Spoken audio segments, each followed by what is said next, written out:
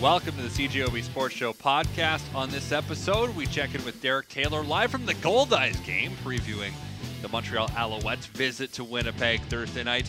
And then Murat Atesh of The Athletic will join us to talk about the Winnipeg Jets, their offseason signings, what more they can do with their cap space. That's coming up on the podcast.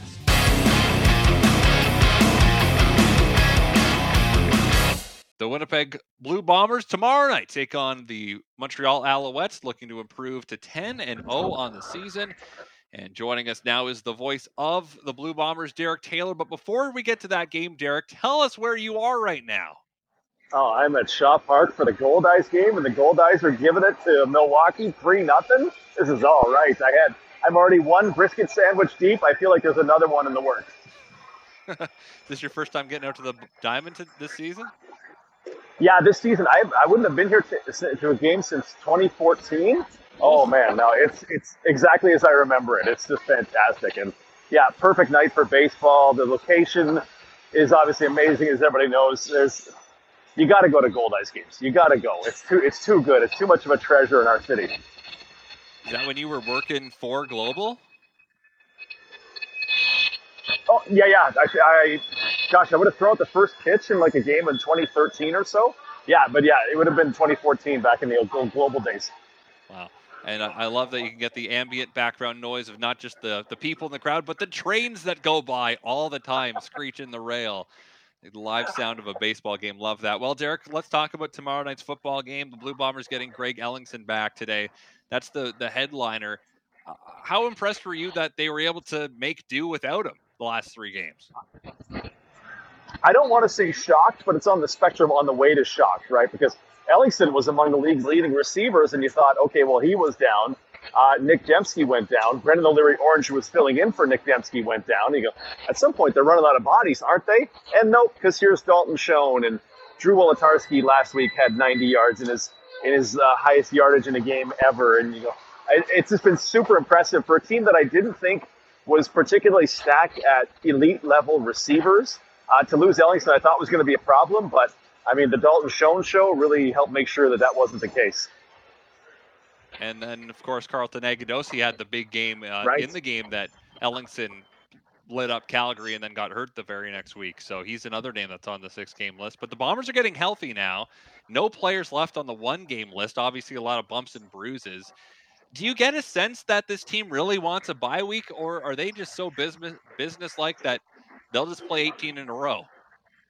I feel like when you've won, 9 in a row, and you're probably going to win 10 in a row as of tomorrow, you probably just want to keep playing, right? Like everything feels great and everything's fantastic, and we are getting healthier without a break.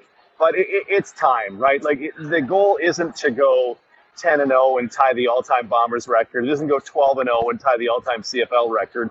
And it isn't to go 16-2 and tie the all-time, the Edmonton 89 regular season record. It's to win the Grey Cup, right? So you feel like they're going to harness these 3 weeks off that they have over the next 11 weeks and really just kind of bear down and be ready. Because right now, probable that they're hosting the West Final. It's at least probable. So, achieve their goals along the way.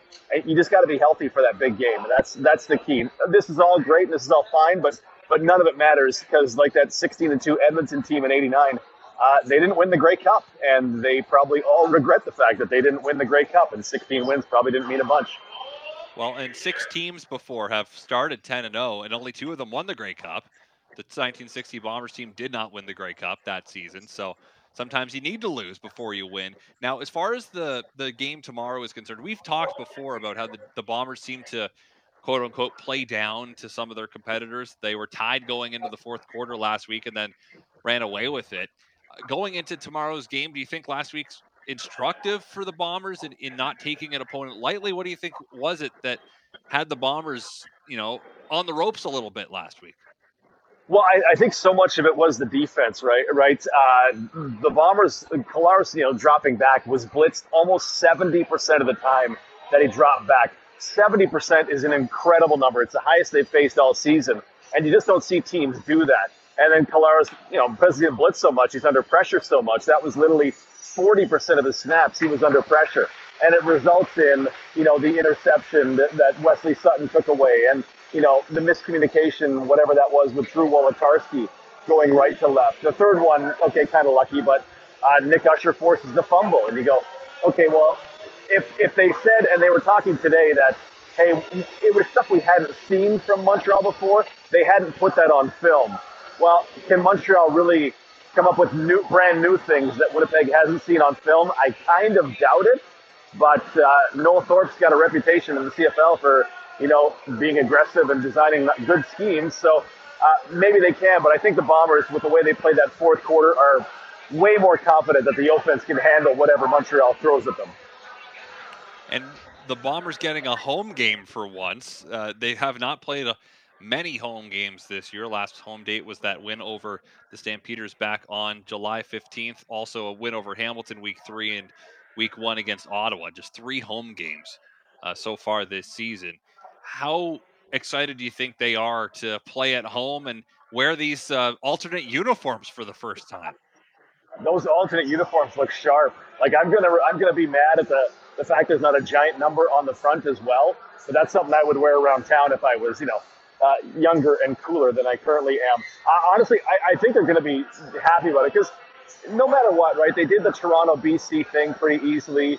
They handled the Calgary Montreal pretty well, but it takes a toll, right? Even for me, I'm like, I'm exhausted.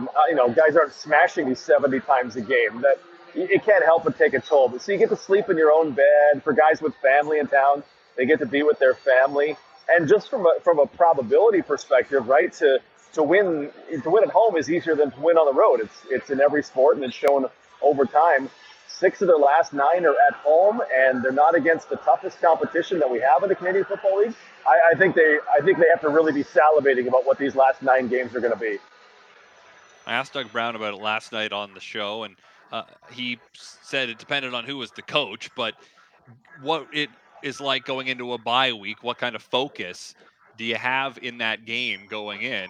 And I sensed that for the Blue Bombers, they get 3 byes. Doug obviously only had 1 back in the day, but they get 3 byes this season.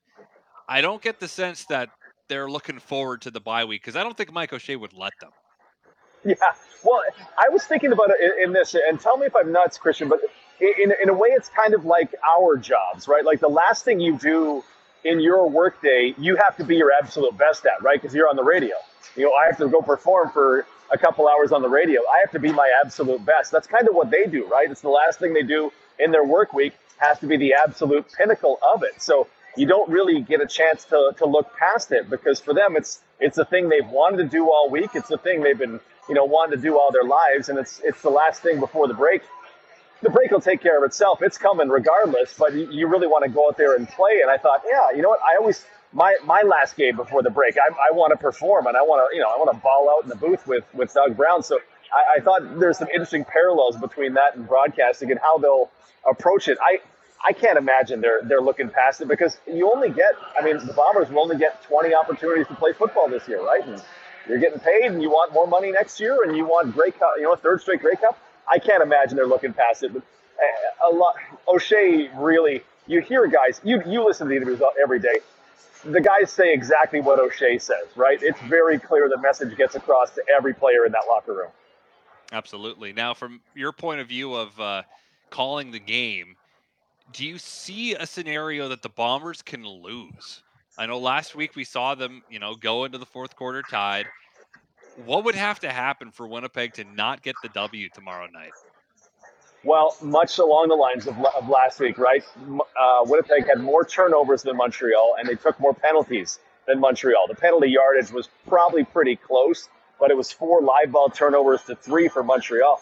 It would be turnovers, and it would be special teams plays. The Bombers got the special teams return, but what if that had been Tyson Philpott, who looked really good in his little spurts?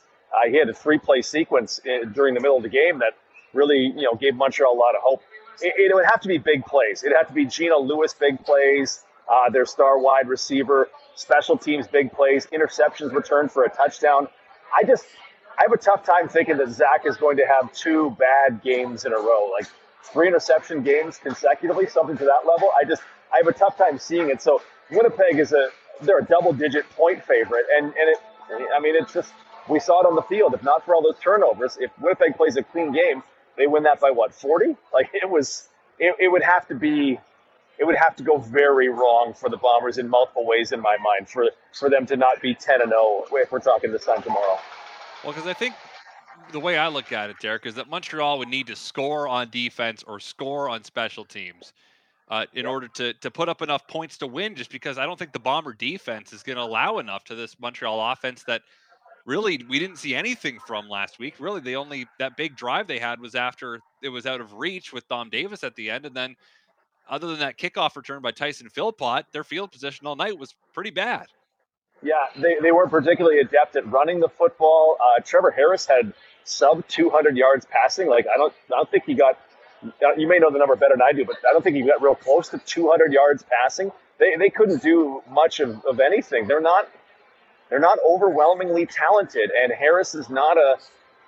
There were a number of deep balls last week, but he's not an overly aggressive quarterback the way that Collaros is, right? So, yeah, it's a tough task. I mean, sometimes you have more talent than the opposition, and that doesn't determine who's going to win. But I would way rather have the team with more talent than the team with less talent, for sure. He did not come close. He had 127 yards passing last week. There it is, yeah. One touchdown, two picks. That's what it felt like. Yeah, that's what it felt like, right? I mean, yeah, and then that didn't even entail, Willie Jefferson didn't wreck his life, right? There was a Jeff Coates sack. There was a Ricky Walker sack, which was a real solid shot. The defense didn't appear to overwhelm, but still was way more than good enough to hold the team down. So, yeah, where are you getting 27 points from? I don't know how Montreal gets there without the stuff that you mentioned. Finally, flyover tomorrow night. You like flyovers?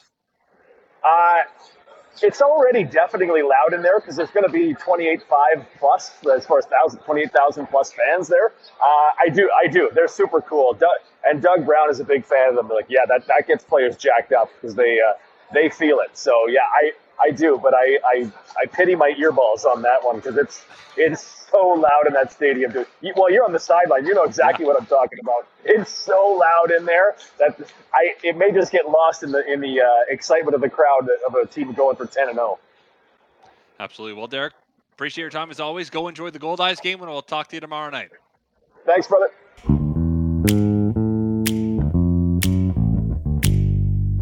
Winnipeg Jets today signed forward David Gustafson to a 2-year deal worth $775,000 per season. The 22-year-old Swede has played 28 games in the NHL, though just 6 over the last 2 seasons because of injury. Here to discuss that and all things Jets is Murat Atesh, athletic beat writer covering the team. Murat, what do you see David Gustafson's role on the Jets being this upcoming season? Well, I think one of the things to keep in mind about David Gustafson right now is that he is no longer waivers exempt, which means if Winnipeg wants him to play in Manitoba this year as a Manitoba Moose, they have to pass him through waivers. And he's too good, too promising, too young for that to have a realistic shot in my mind.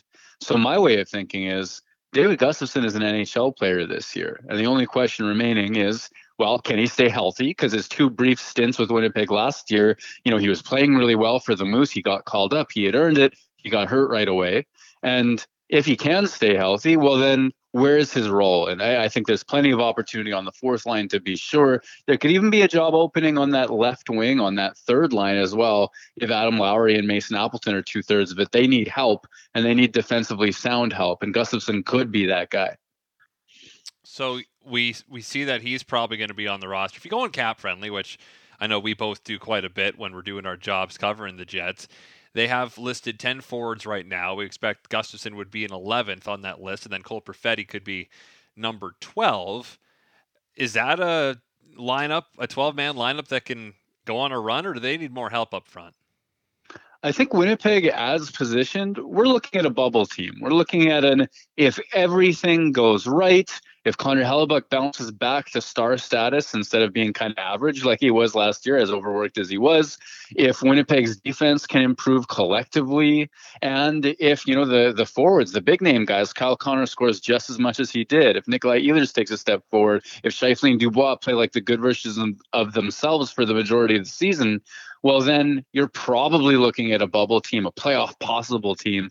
If you're talking about a run, Christian, for me, I need I mean, coaching would have to have a tremendous impact. And I also think that they need more depth up front. We're not looking at the 28-year-old version of Blake Wheeler anymore. He's not one of the league's few elite forwards like he was for a little while. And then, with the various trades that we've seen over the last several seasons, it's not as though Winnipeg is from 1 to 12 on that depth chart, one of the best forward groups in the league. If Winnipeg goes on a run, they probably need to supplement that group. I don't know if that means a trade from the defense, because there are so many defensemen under contract. They have a little bit of cap space to work with as well. I think that's where you're looking for help is up front. And of course, maybe it's the youth too, to add a third option for you, where maybe Cole Perfetti has an incredible sophomore season, or maybe they're younger players like, David Gustafsson or Morgan Barron, who can show a little bit more in bigger roles than we've seen in the past. So on the note of players available, I know you have a new article on The Athletic about the guys that are out there. One of them, Johan Larsson, it looks like he's going to be signing a contract overseas, a good defensive forward that was a good defensive forward on really bad teams in Buffalo and Arizona. Who's out there for the Jets as we right now see them? If you add Perfetti's and Gustafsson's contracts, they still have over $4 million in cap space here to work with. Exactly. That's an important consideration. Winnipeg has the option, and there are people on the market that could help in that third line sort of role if Winnipeg's not ready to hand the keys to some of those younger guys. For me, Johan Larsson was a tremendous option. I mean, like you say, he was on some bad teams, but run like the second line center on those teams. And everybody that played with him had strong defensive results. Craig Morgan out of Arizona, by the way, is reporting that he had offers from NHL teams, but chose to go to Sweden for a bigger role. I'm unsure as of yet if Winnipeg was one of those teams that made an offer. But moving on past Larsson on the list of forwards, Sonny Milano is an interesting player out of Anaheim. He scored about one highlight reel goal per season for the last little while. The most recent one being, I'm not sure if you saw this, Christian, but it was one of those Trevor Zegras Michigan styles where he picks the puck on his stick behind the net and he gently tosses it over the net. And Sonny Milano was the guy that batted that puck in this year for Anaheim. That's fun. He does have a tremendous amount of skill, but I think that there's question marks about his ability to put it all together, be a consistent player, listen to coaching, all that sort of stuff, which is part of why Anaheim may have let him go. Another favorite, though, I have, probably even more so than Milano, is Evan Rodriguez out of Pittsburgh, who at 29 years old never had a huge amount of offense before, but with injuries to Crosby and Malkin this past season, stepped into a bigger role, cleared 43 points in 82 games played, really helps possession-wise, and is really just a smart player. Carries the puck really well, reads defenses, is very patient, picks them apart, and then makes the plays that he needs to make. That's a player that I could see excelling in a third-line center or wing sort of role. But there are options. And you know what? I'll just end with a name. I won't deep dive it because Jets fans will know him well. I honestly think as long as he can provide what he did last year, the best remaining free agent available, Paul Stastny. Are you surprised that Stastny and Rodriguez, the players you mentioned, and also the likes of Nazem Kadri, Phil Kessel, are unsigned on August 10th? This is kind of getting to that part of summer. I mean, it seems like every year there's a couple of guys in these waters where that they're NHL quality players and you're just waiting to see what happens.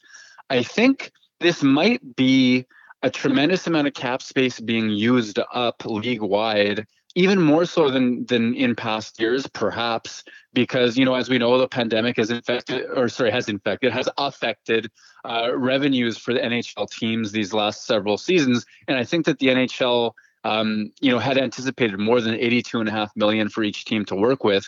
So teams are running out of space. That might be part of it. And certainly the sheer volume of useful guys does surprise me a little bit. So maybe Kadri gets resolved soon. Lots of rumors about Long Island, and maybe that happens. And maybe some things fall into place after that, because Paul Stastny could jump into that role in Colorado, for example, and help out the Avalanche, who will need center help if Kadri signs in Long Island. There are certain dominoes like that, but the sheer volume of bottom six forwards, for example, that can help NHL teams, I think it stands out for sure. It does. The fact that the Jets have essentially at this point, and obviously we're still a couple months out from the start of the season, but at this point, are saying to their fans, we're running it back. Is that just an admission that the coaching was the problem last year? Is that their running philosophy here? Honestly, Christian, it sounds wishful to me, is what that sounds like. Because we saw some very good players have some rough seasons last year. We heard a lot of criticism from the team, directed at the team about how they played. And then in the offseason, we heard Kevin Cheveldayoff say, well, you know what? A year ago when we signed Brendan Dillon and Nate Schmidt, there were media thinking about us as a Stanley Cup contenders. So we believe we can run, the same team and have success. Well, if that's sincerely what they believe, I think it's wishful, because on paper, as constructed, I don't know what you were calling, but my analysis had them as a bubble team, probably making the playoffs, but certainly not a conference finalist, not a cup contender, or anything to that effect. So it seems as though, if that is the message, that Winnipeg might rate its own roster a little bit more highly than others would do. But it also might just be a reflection that of all the chaos around the team, the possibility that, Scheifele's an unrestricted free agent in 2 years, so is Wheeler. Pierre-Luc Dubois, there were trade rumors about him various times throughout the offseason. And, there are problems that Winnipeg still needs to solve. This might just be a team that is holding it together for one more year before some of those big decisions have to get made. And this is what they're getting. They're hoping for the playoffs, and the rest of the chips will fall as they may, after this season, depending on how well they do. That's just trying to sell us on the possibility that they're really quite a deep team right now. Could work. I mean, there's a chance it could work, but there's also, evidence from last year that the players they brought in and they're spending a decent bit of money on the blue line for, like Nate Schmidt, who's making almost $6 million, and Brendan Dillon almost $4 million. You look at that cap space, and if it doesn't work out, you think of Andrew Kopp now being gone and the trickle down of having all that money on the blue line right now. Do we still think that there's a move to be made on the back end, or are they sincerely going to stick with this 7? Well, every day that goes by between now and camp at this stage seems to imply that what you see is what you get. And, it seems like any major moves aren't necessarily happening this offseason. Now, that could change in a day. I mean, we could record we could broadcast this, and then, later tonight there could be a move that changes everything. But I'm not sure at this stage.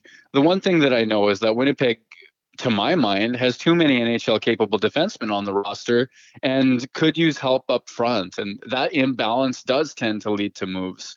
I don't know if they're sort of gambling, okay, well, what if somebody gets hurt? I mean, we know Dylan Samberg got hurt on day one of camp last season, so maybe they're really looking at insulating themselves against injury. But with Morrissey and Pionk and Schmidt and Dylan, like you just named, Dylan DeMello, Logan Stanley, and Jonathan Kovacevic, who also needs waivers now for the first time, that's 7 players before even getting into top prospects like Samberg or Ville Heinola. So there's a lot there. And it seems to me that, at some point, another shoe is going to have to drop with these guys.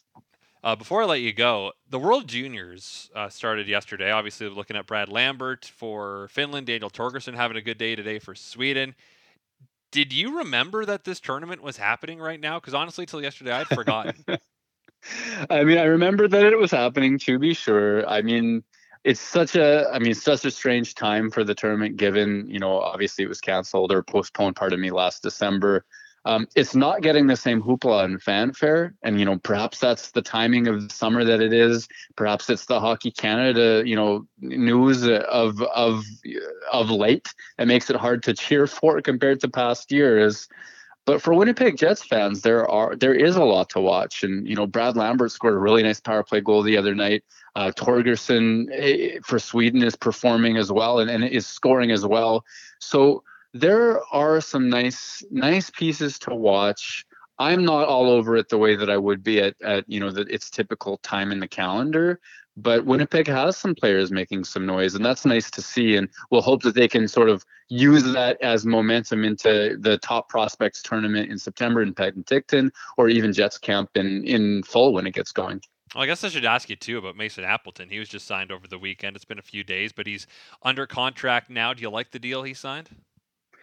Yeah, I think it's a sign It's just slightly over what I would have projected for him. I think it's 2.17 million annual average value. And that's a little bit more than I was imagining. I was thinking it'd be high ones or maybe 2.